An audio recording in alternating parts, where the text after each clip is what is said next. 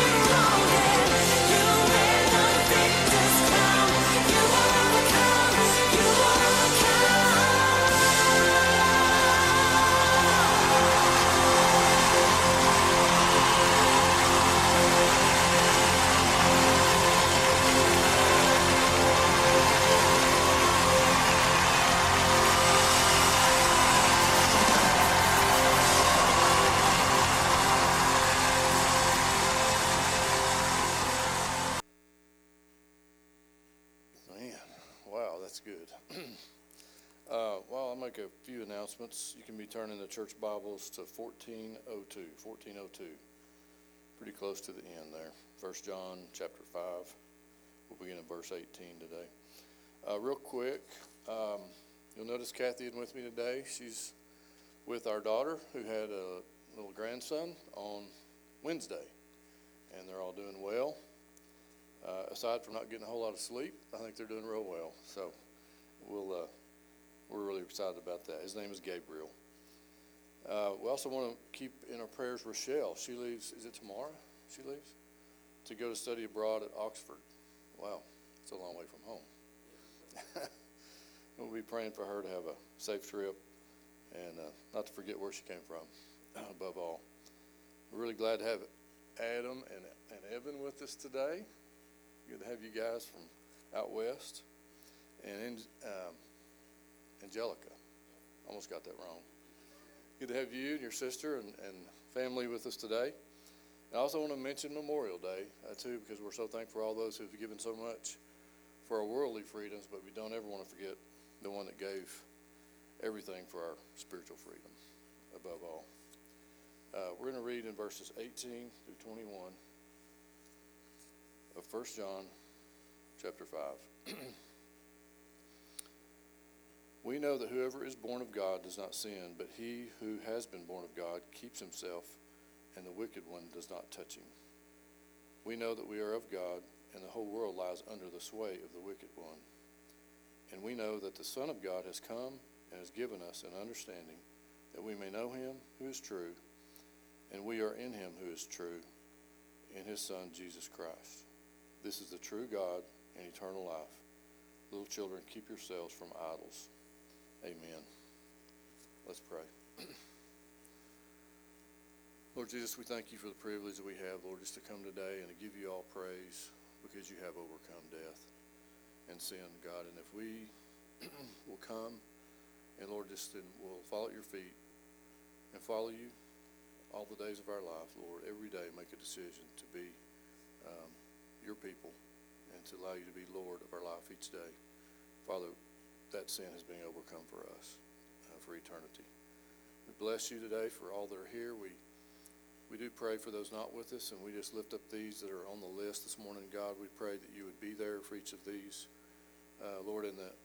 Lord, I just can't hardly get the Uvalde community off my mind and my heart this week. Lord, we lift up that situation to you, and what a terrible reminder that evil is in this world. And so just pray you be with those families, all that were involved there, all that were in charge around that situation. God, that somehow your peace could overcome the chaos and the destruction. We bless you. We thank you, Lord Jesus, that there's always hope, Lord, in your name. And I pray that these families find it. Someone will lead them to your feet, we pray. And we just thank you, Lord, that we all have eternal hope, Lord, that when we come before you, if we'll humble ourselves and change our ways, and Lord, just to allow you to lead us, Lord, we have eternally hope. And so, Father, we thank you for the opportunity to come and to lift these up. I do pray that, Lord, we pray that you be with all those who have given so much to serve our country and to protect the freedoms that we enjoy in this country. Bless them, Lord, and I pray you bless them for their sacrifices that they've made and their families have made, Lord, as we remember them this weekend. But above all, Lord Jesus, we pray that we would be your people and that we would know you and we would know your Son. And, Lord, we would always remember that the world is full of evil. It is run by evil. And that things that are only in your name, Lord, is their life. And so we thank you for that truth that we read this morning. And you will guard us from picking up anything that could be an idol that would be in the way of worshiping you. We bless you, Lord. We pray your mighty hand would be with us today as we worship and as we learn, that your word be proclaimed and that our hearts would be prepared to receive your word today. In Jesus' holy name, we pray all these things. Amen.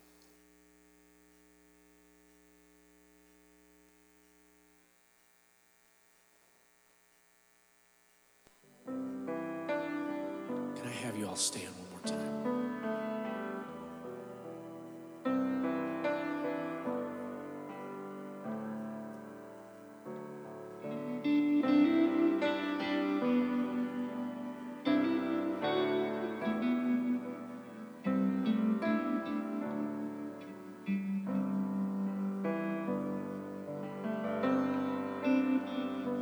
Bless the Lord, oh my soul, oh my soul. Worship His holy name. Sing like never before, oh my soul. I'll worship Your holy name.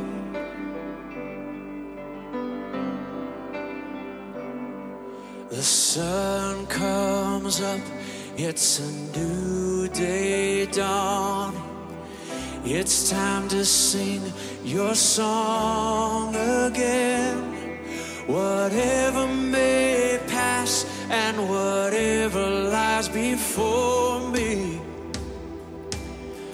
let me be singing when the evening comes. Bless the Lord. Bless the Lord, oh my soul, oh my soul.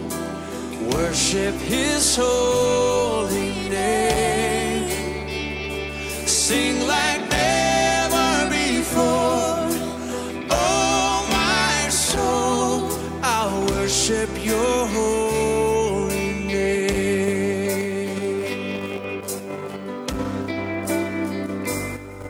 You're rich in love and You're slow to anger. Your name is great and Your heart is kind.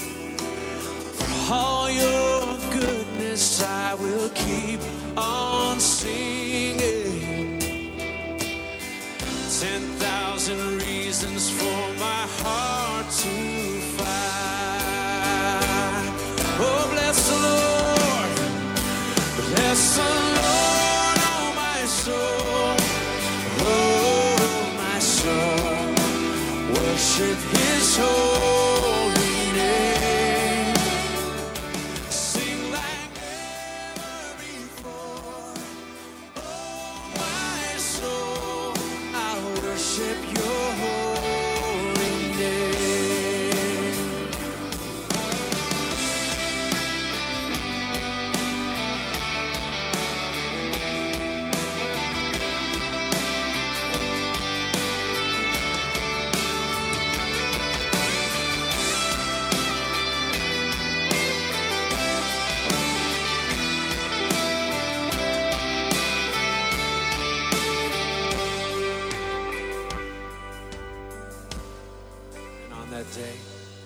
And on that day when my strength is failing, the end draws near and my time has come, still my soul will sing Your praise unending. 10,000 years and then forevermore.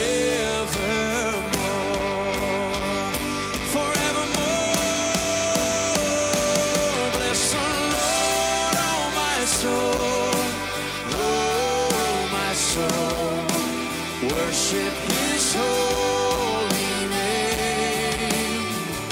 Sing like never before. Oh, my soul, I'll worship Your holy name. Bless the Lord, oh, my soul. Oh, my soul. Worship His holy name. Sing like never before. Oh, my soul, I'll worship Your holy name. I'll worship Your holy name, Jesus. I'll worship Your holy name.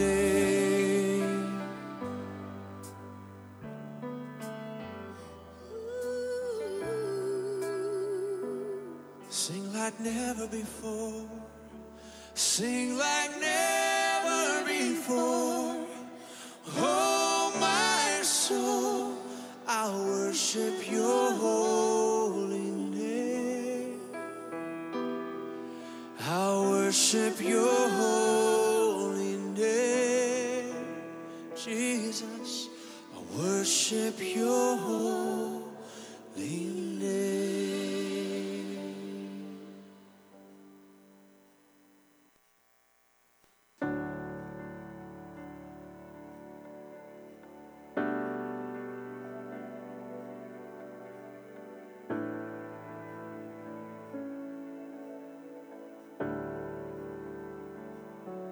I heard of a river flowing from heaven, and all who are thirsty would thirst no more.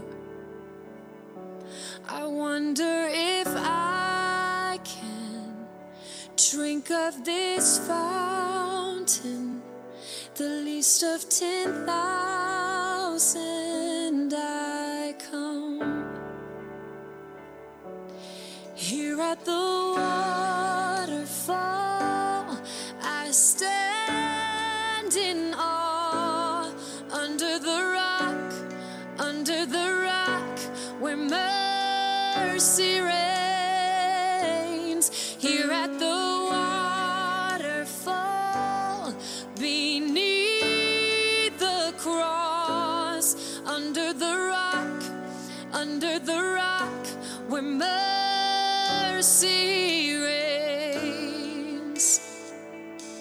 I heard of a river out of the mountain where healing and pardon are pouring out. I'm over my head in a sea of forgiveness, hidden in Jesus. I am found here at the waterfall. I stand in awe under the rock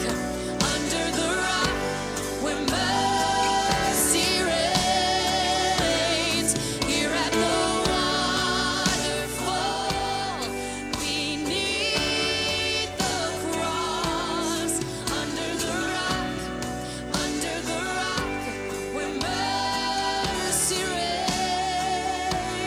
reigns. And everything lives where the river runs.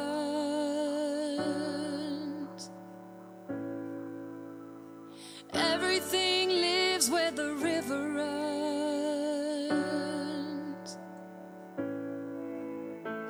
Everything lives where the river runs.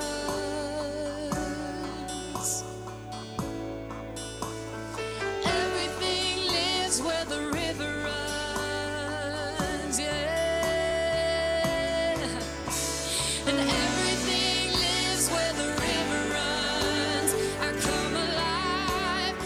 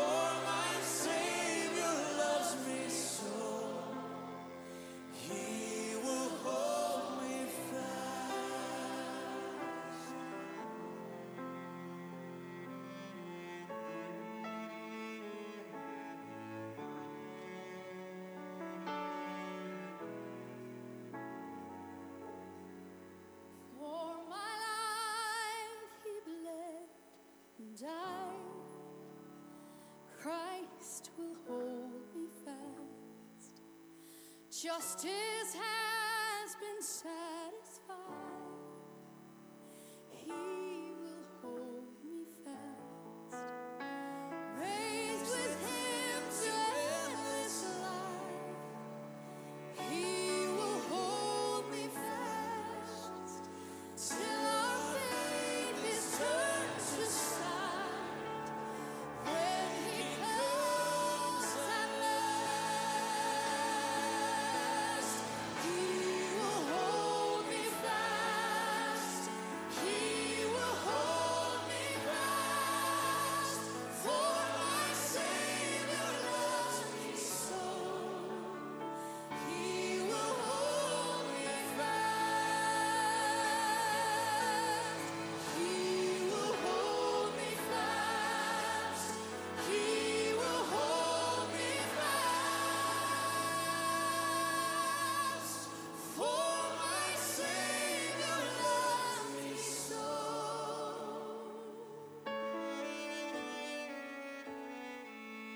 For my Savior. For my Savior loves me so.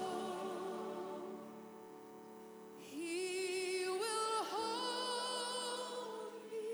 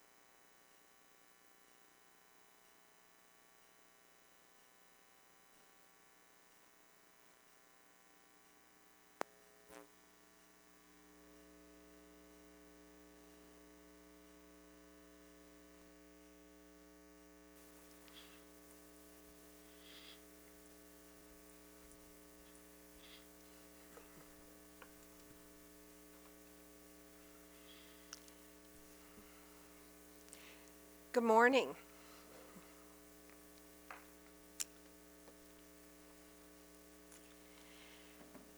Well, I'm excited about the message that the Lord has for us today as we continue studying in the book of John. So if you'll open with me, if you're in your church Bibles, it's going to be on page 1238. We're going to be in the book of John, chapter 12.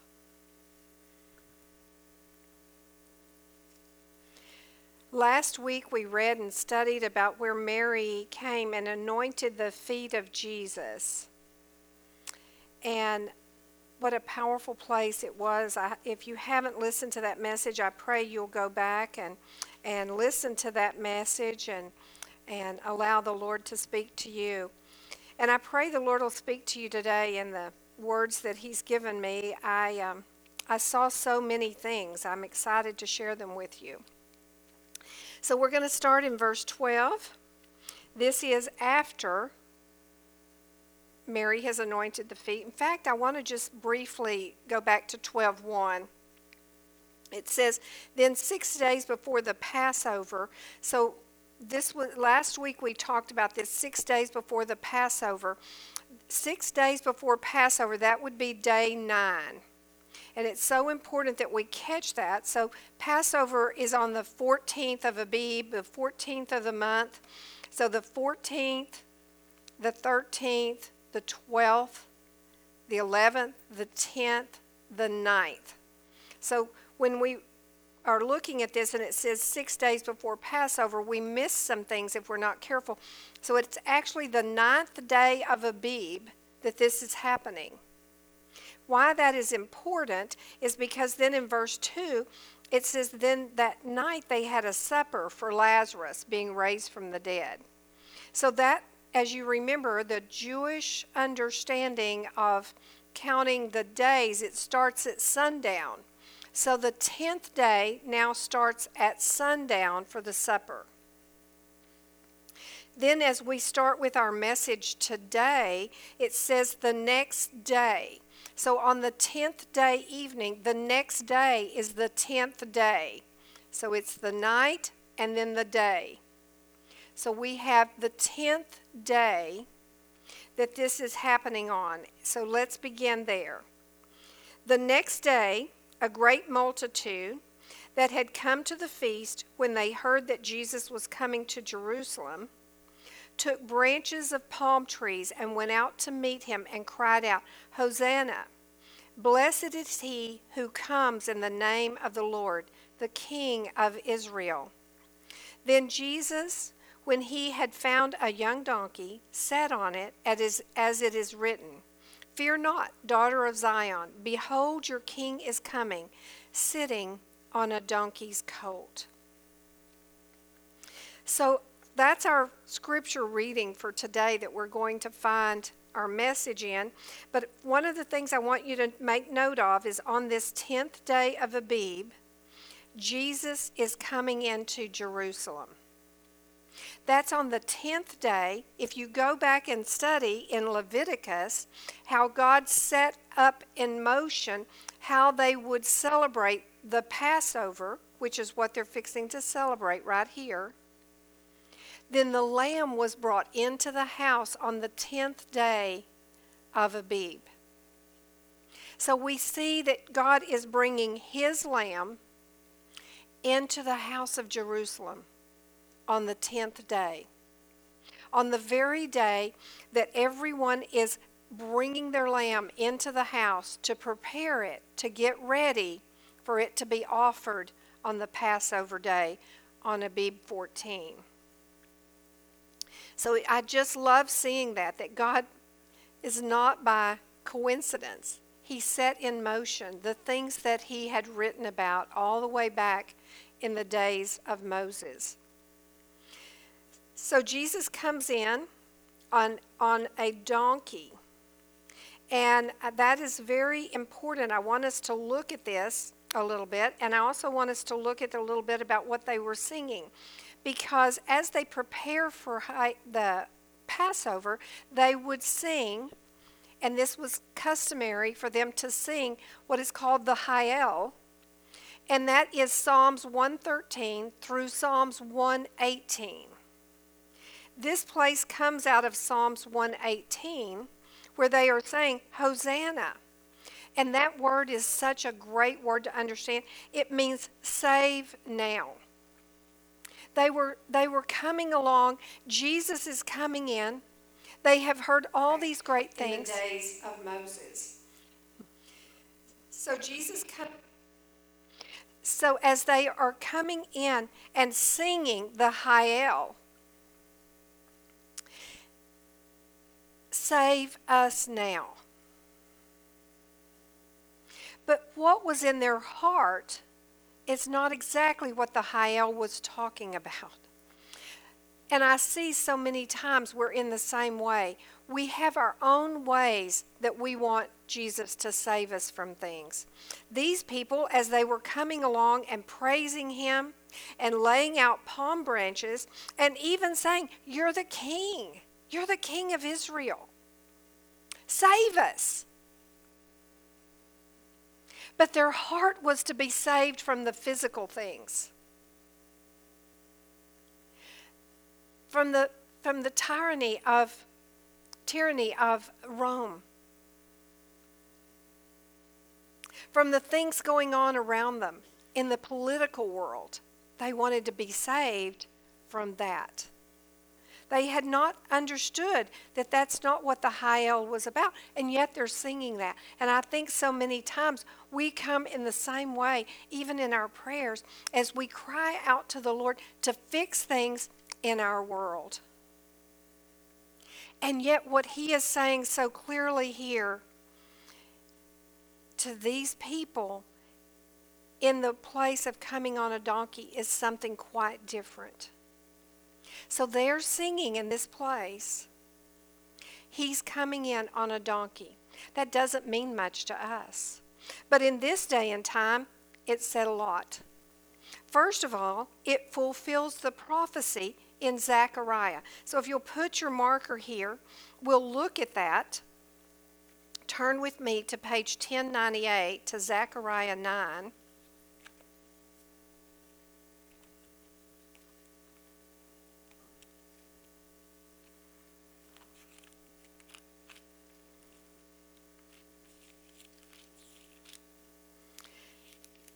Chapter 9, verse 9.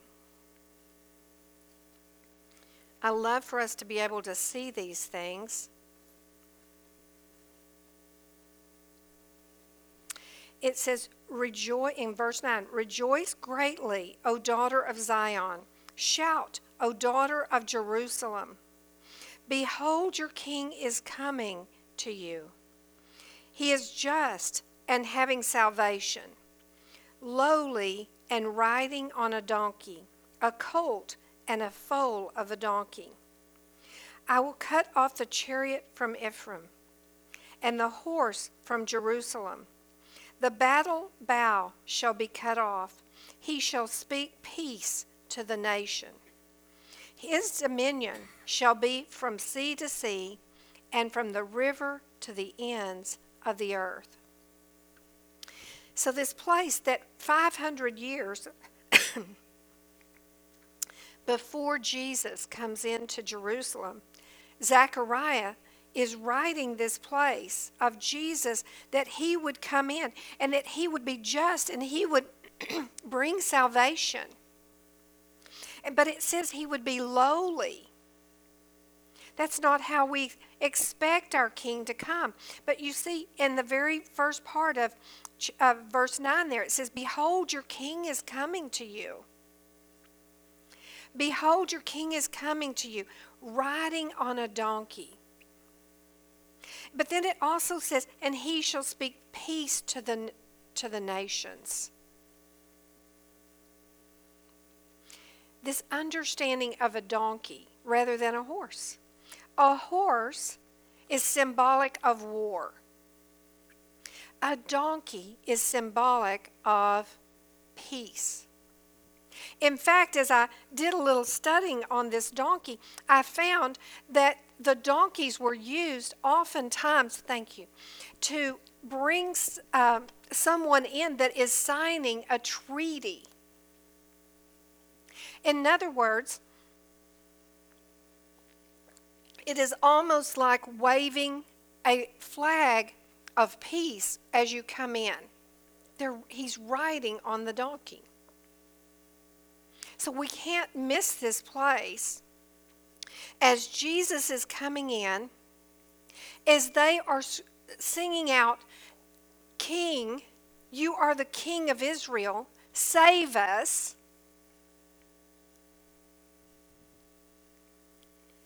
He is, but they are wanting a different place of salvation. They are wanting it to be fixed the way they want it. They are wanting God to do a mighty work and sending a king to establish his throne, when this is not the point in time when Jesus is doing that. The day will come when Jesus will come, and he will establish his throne, and he will rule. But as we saw, and as Susan was praying, in this place in Uvalde, we see that the king of this world is not Jesus. The enemy rules this world, and we're in it. And oh, our hearts long for the day when Jesus would come back and to rule this world. But today, he's bringing something else. So what is he bringing? Because as we look into this world and we see that he's bringing peace, and yet this peace is not, we're not seeing it in the world, are we? But the peace that he's talking about here, the peace that he's bringing, is not the peace of everything is going to be fine in your world. That's not the peace that Jesus has brought to us at this point in time. In fact, he tells us there's going to be trials, there's going to be difficulties, but he would be with us. So the peace that he is demonstrating and the peace that he's helping us to see here is the peace between mankind and the Father. That there would be peace in the heavens. I want to go on and show you a little something else to help us to see this a little more clearly. Is turn with me to Luke. It's on page 1210, Luke 19. Luke tells the same story, but he gives us a little more details that I think are so powerful that we don't want to miss.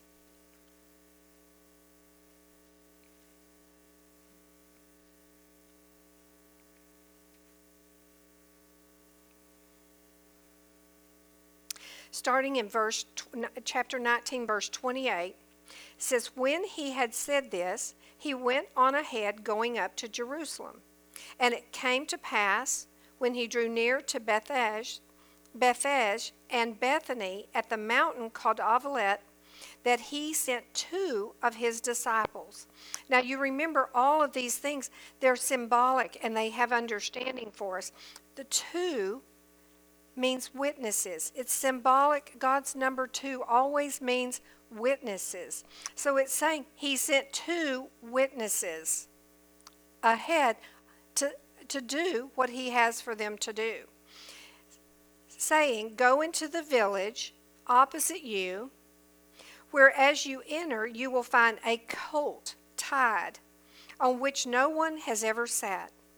Loose it and bring it here. And if anyone asks you why you loosing it, thus you shall say to him, because the Lord has need of it." Well, this is such an interesting place. It seems like just a story, but Jesus is always teaching us in a deeper understanding. And that's the place when we read the Bible, we have to be looking into what he's showing us. And he began to help me to understand. He opened my understanding about this donkey, this colt, that's truly a donkey colt. And it represents peace. And it enacts the treaty. It ushers in the one that's bringing the treaty. So I want you to see that so clearly. As Jesus is riding in, he's ushering in peace and a treaty. A treaty to who? A treaty to God on our behalf. But then it says that you'll find the coat tied. And then he says to loose it, and on which no one has ever sat. The colt was tied. I looked this word up because God began to tell me so clearly. He said this is the same word that you find in Matthew 16:19, the word bound. This is a bound understanding. And he's saying it needs to be loose. And we studied this several years ago, that this place of binding and loosing, and what it means is what is forbidden. He is forbidden. What is forbidden is bound up. And what is loose is going to be allowed. So what is forbidden is the unlawful things of this world. And peace is forbidden between mankind and God because of sin. Can you see that? But Jesus is coming in and loosening, allowing it to happen. The word for loose here actually means lawful or allowed. Jesus is allowing for this peace to happen through his sacrifice that will bring peace between mankind, those who receive his peace, and God. Fellowship will be restored between the Father and mankind, those who choose to receive. It goes on to say, if anyone asks, why are you loosing it? Thus you shall say to him, because the Lord has need of it. It's for his purpose. God is doing these things in the physical to show us a spiritual understanding of how Jesus would bring this peace for God's purpose, for the Lord's purpose. I also began to look at this place that shows that this colt on which no one has ever sat. It's just funny what God allows the Holy Spirit to give to each writer of the gospel to put into the message that has something to speak to us. So we see this place of peace. We see this place of where it was forbidden. Peace was forbidden between God and mankind until Jesus' sacrifice that brought the peace. But why would he tell us that no one has ever sat on this? And he brought me to an understanding that is amazing. So let's put your marker here. Take it out of John or put you a piece of paper or something, because we're going to come back to Luke again in just a minute. But I want to go to Numbers 19:2. It's on page 175.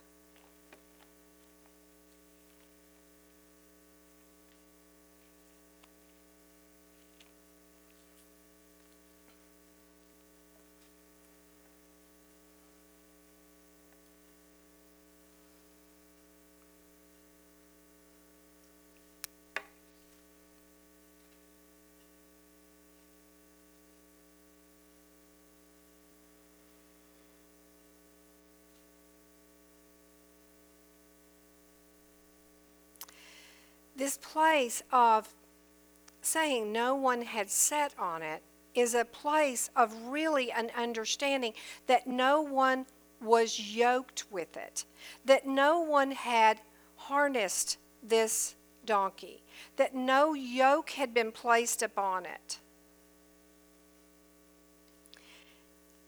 So looking at Numbers 19, verse 1 and 2, it says, Now the Lord spoke to Moses and Aaron, saying, This is the ordinance of the law, which the Lord has commanded, saying, Speak to the children of Israel, that they may bring you a red heifer without blemish, in which there is no defect, and on which a yoke has never come.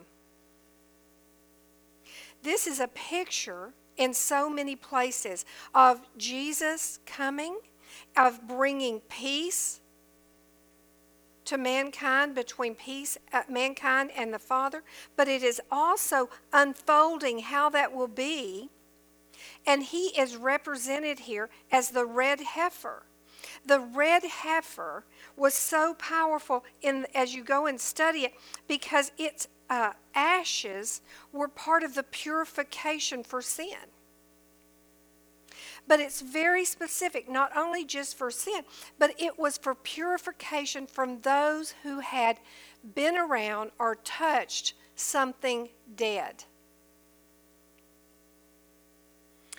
Jesus is helping us to understand, as he tells us this story, that he's been with those that are dead. He's coming on this colt of peace that has never been yoked with mankind. In the same picture that the red heifer was never yoked, in that he will be the sacrifice for what is dead. Mankind is dead in sin.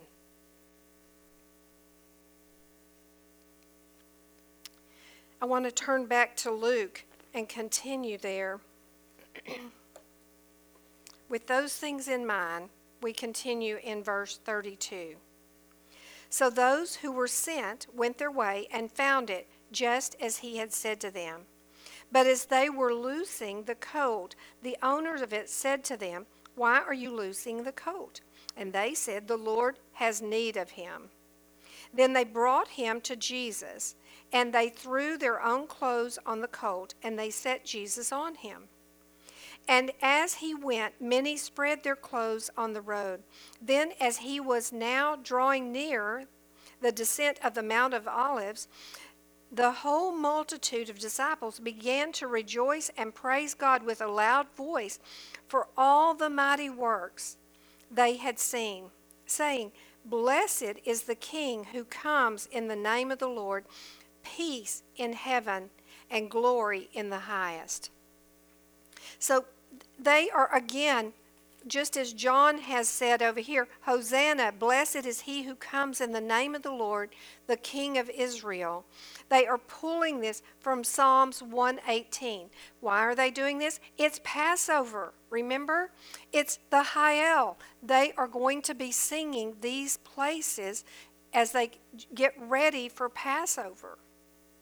So as you put your marker right here, we're going to come back to Luke. I want to look on page 704, Psalms 118.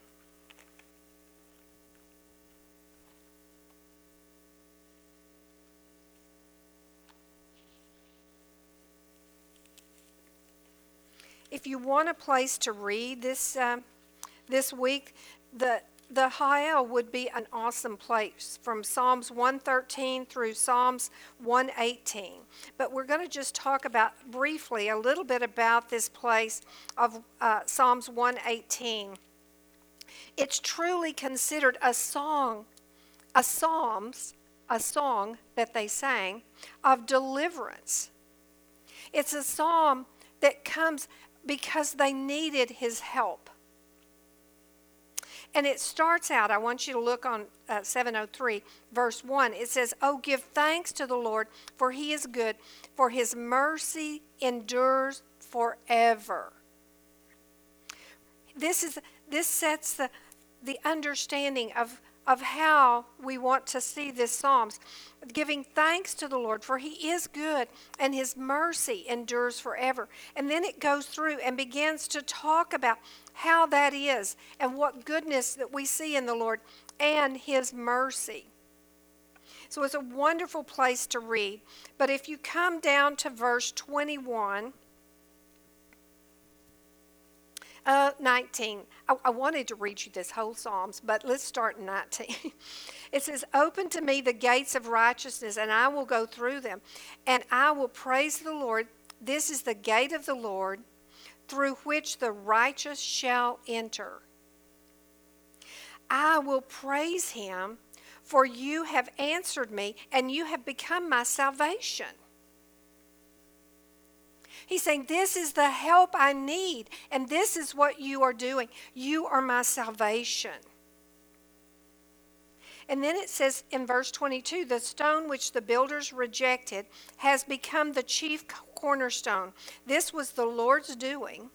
It is marvelous in our eyes. This is the day the Lord has made. We will rejoice and be glad in it." It's so interesting because this phrase, "This is the day the Lord has made, and we will rejoice and be glad in it," is a song that oftentimes we sing if it's a really bright, beautiful, wonderful day, and we're just singing and we just want a good song, and we sing that little song, "This is the day that the Lord has made, that the Lord has made." You know that little song? We will rejoice and be glad in it. But when you come right here, and you read this, it has a whole different understanding.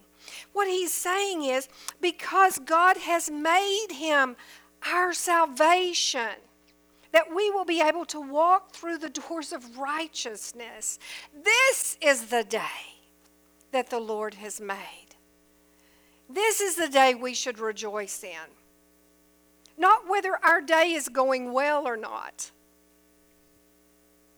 but that he has answered our need. If you go on and you see in verse 25, it says, "Save now, I pray, O Lord. O Lord, I pray, send now prosperity." That, oh man, that gets so misunderstood right there. It doesn't mean prosperity that you're going to have a lot of money, Adam. That's not what it is. What it is the prosperity of your salvation. So mistaught. Then 26 says, and this is where Luke and John pull this from, "Blessed is he who comes in the name of the Lord." Blessed is he who comes in the name of the Lord. What they're saying is the one who will bring this deliverance, this salvation, this help that we need. But you see over here in John, we see how they've misunderstood that. They want this place of you coming as king to overtake all the problems that we're having. Turn back to Luke and your marker on page 1210. It says, "Blessed is the King who comes in the name of the Lord. Peace in heaven and glory in the highest." Peace in heaven. You see, Luke understood what he was writing. He's saying, yes, blessed is this day. This is the day. And blessed is the King who comes in the name of Yahweh. Peace then will be in heaven. He will bring peace between mankind and Almighty God. Then it says in verse 39, "And some of the Pharisees called to him from the crowd, 'Teacher, rebuke your disciples.'" He's saying, listen, we don't want to be hearing them singing this to you. Make them be quiet. And it's interesting, in verse 40, Jesus says to him, he says, "But he answered and said to them, I tell you that if these should keep silent, the stones would immediately cry out." He's going, you can't silence the voice of God. If these people don't sing, God will even bring it out of the stones. It will happen. Then verse 41 is an interesting and troubling passage. It says, "Now he drew near and saw the city and wept over it." So there's this big parade going on. People are cheering Jesus. People are saying, "Oh, you're the king, you're the king." And we're laying down palm branches for you to be honored on. And you're coming in. And it says, Jesus comes near and he saw the city of Jerusalem and he wept. This word wept is not just a little cry. It is a loud, sobbing, audible grief, lamenting, very visual weeping.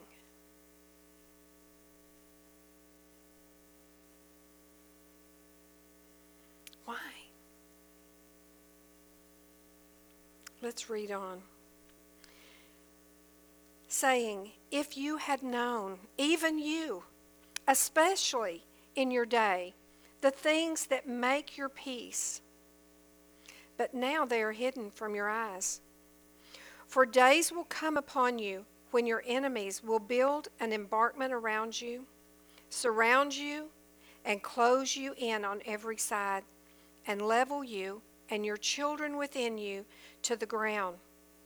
And they will not leave in you one stone upon another, because you did not know the time of your visitation.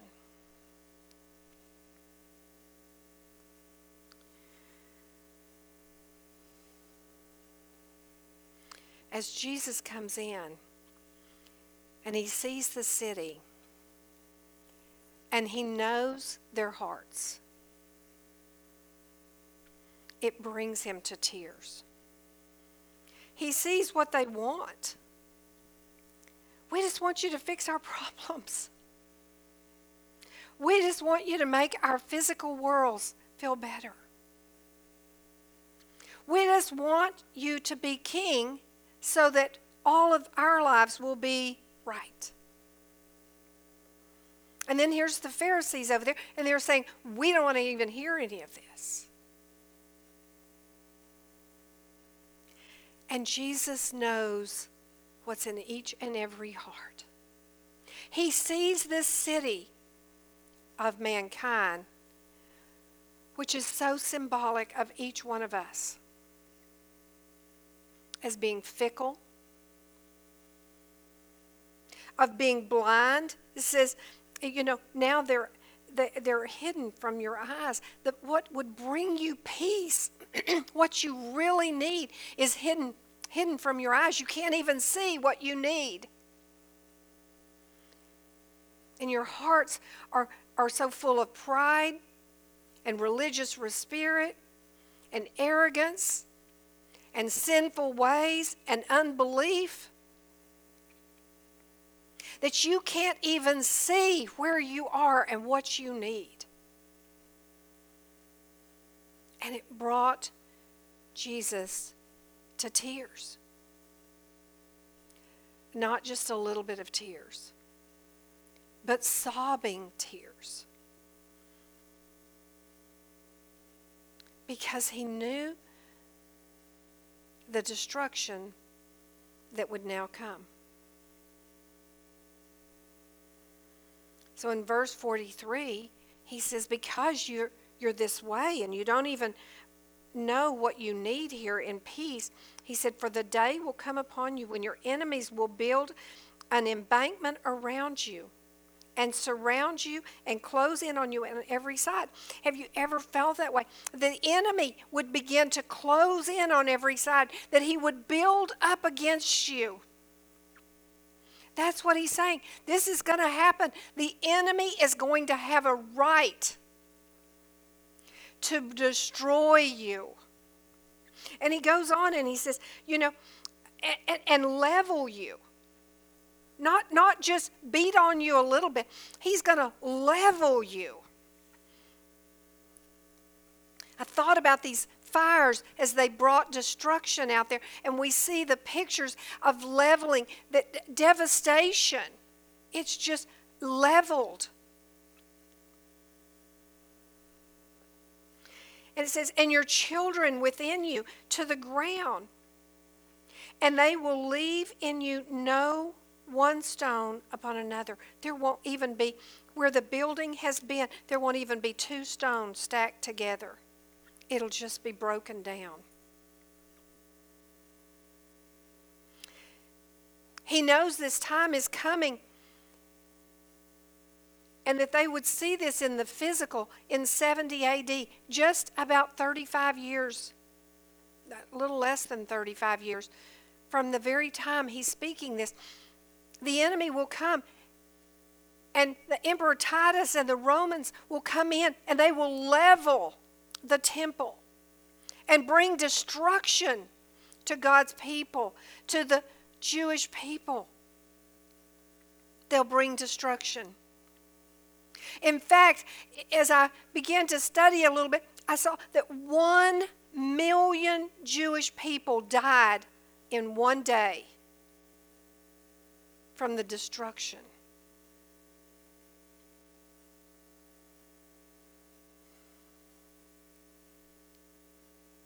Jesus could see, he knew. And it says, all this is going to happen. And the very last part of that sentence says, because you did not know the time of your visitation. You did not know I was calling you. You did not know I was here. You did not know I wanted you to follow me.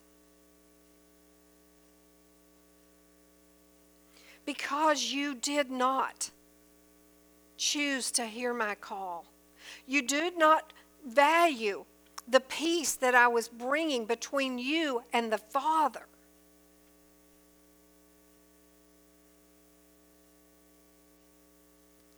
Destruction is imminent. It will happen.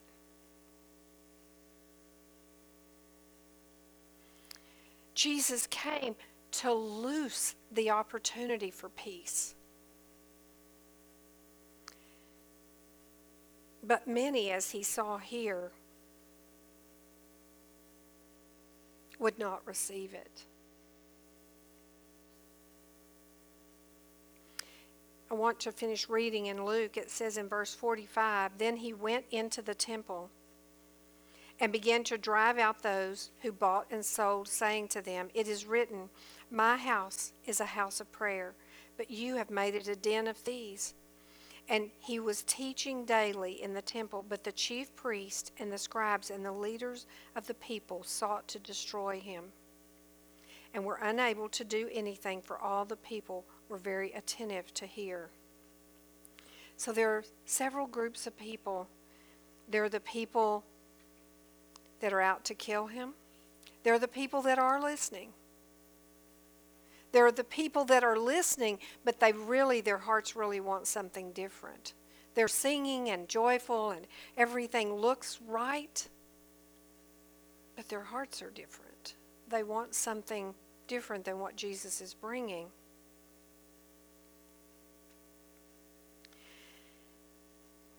Turn with me to a scripture. Let me see. Luke 13. It's just a few pages back. Page 1202.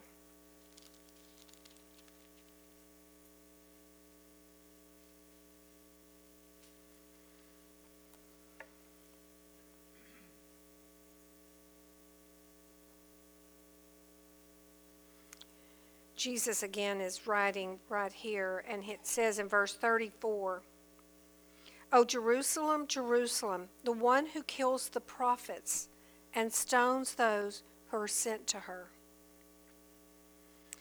He's saying, the Father has been trying to bring you, Yahweh has been trying to bring you to this understanding through all the prophets, through all the writings, through all the understandings in the Old Testament, and through Jesus. But you killed him. You didn't listen to him. How often I've wanted to gather your children together as a hen gathers her brood under her wings, but you were not willing. Jesus is saying, ever since I've been here, I've wanted you to understand. I want to gather you up. I don't want you to be destroyed. I want you to get right here under my wing that will provide the peace between you and the destruction that can come from your sin. But it says you weren't willing. I've wanted to. I've come to you. I've tried to open your eyes, but you weren't willing. 35 says, "See, your house is left to you desolate.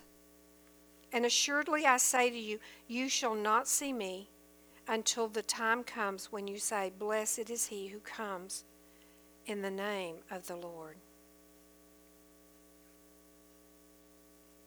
There'll be a day when he comes back.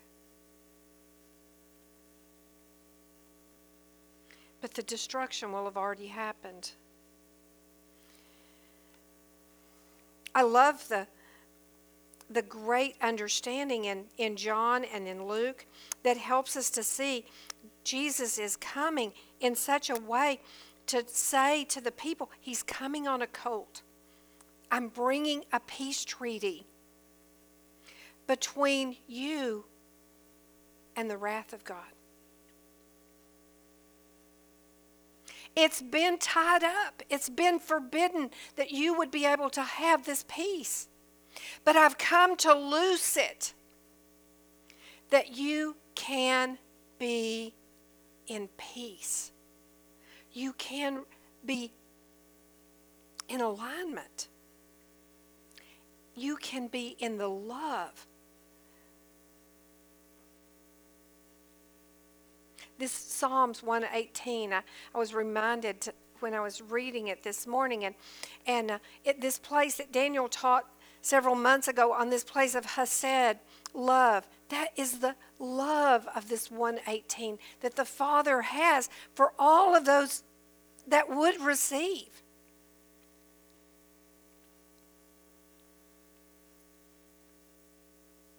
So this has such a great and wonderful understanding that we can come and sing in this great place and join in to this Hayel. There is a great place if our hearts are in the right place. But if our hearts are not, then I want you to know that I believe with all my heart today that Jesus is weeping, sobbing,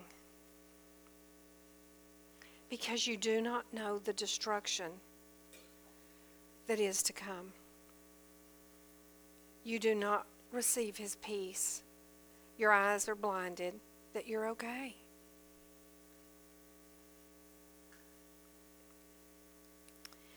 Because you did not know the time of your visitation. You did not know Jesus was coming and talking to you and trying to open your eyes. You chose to turn the other direction. That's a chilling place. But there was one more place that God gave me this morning as I finished studying. He said, this is a place that has to be taught. We have to awaken people to the truth. But he said there was another visitation in the days of Moses. And Moses is on the rock and he wants to see God. And God, out of his great love, he said, you can't see me face to face. You will die. In your state of where you are, you can't come face to face with me. You will not live. But he said, I will show you. I will put you in the cleft of the rock. I will cover you with my hand. And as the Lord passes by, you will be able to see the visitation. Moses saw the visitation. And he walked into the fullness and the purpose that God had for him. I pray today that if you're here today, that if you've heard this message, your heart would be challenged to say, do I have my eyes open? Am I seeing his visitation? Am I seeing that he's calling me and his purpose for my life? And have I surrendered to what he offers? Stand with me, please.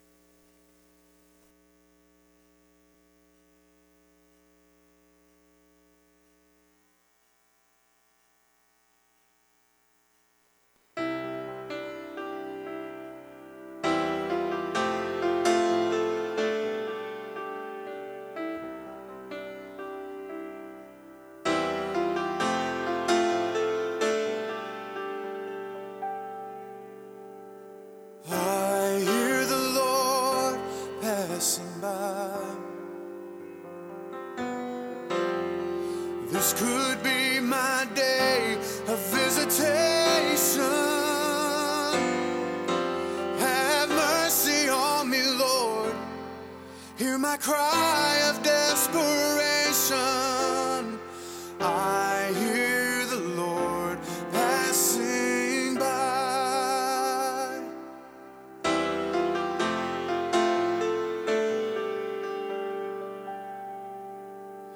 I hear the Lord passing by.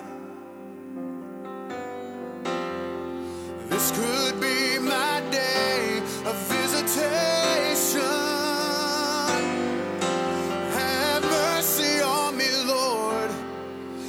my cry of desperation. I hear the Lord passing by. My heart, my flesh yearn to be with you.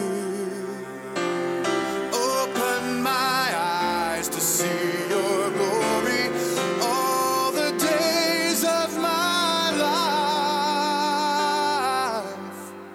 I hear the Lord passing by.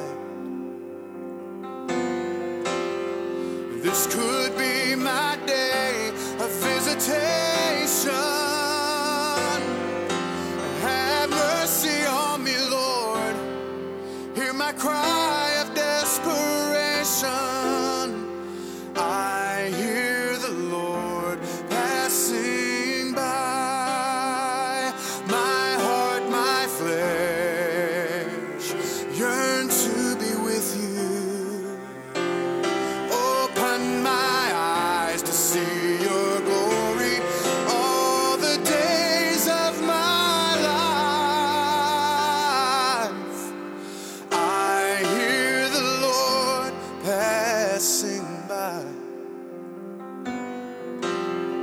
This could be my day of visitation.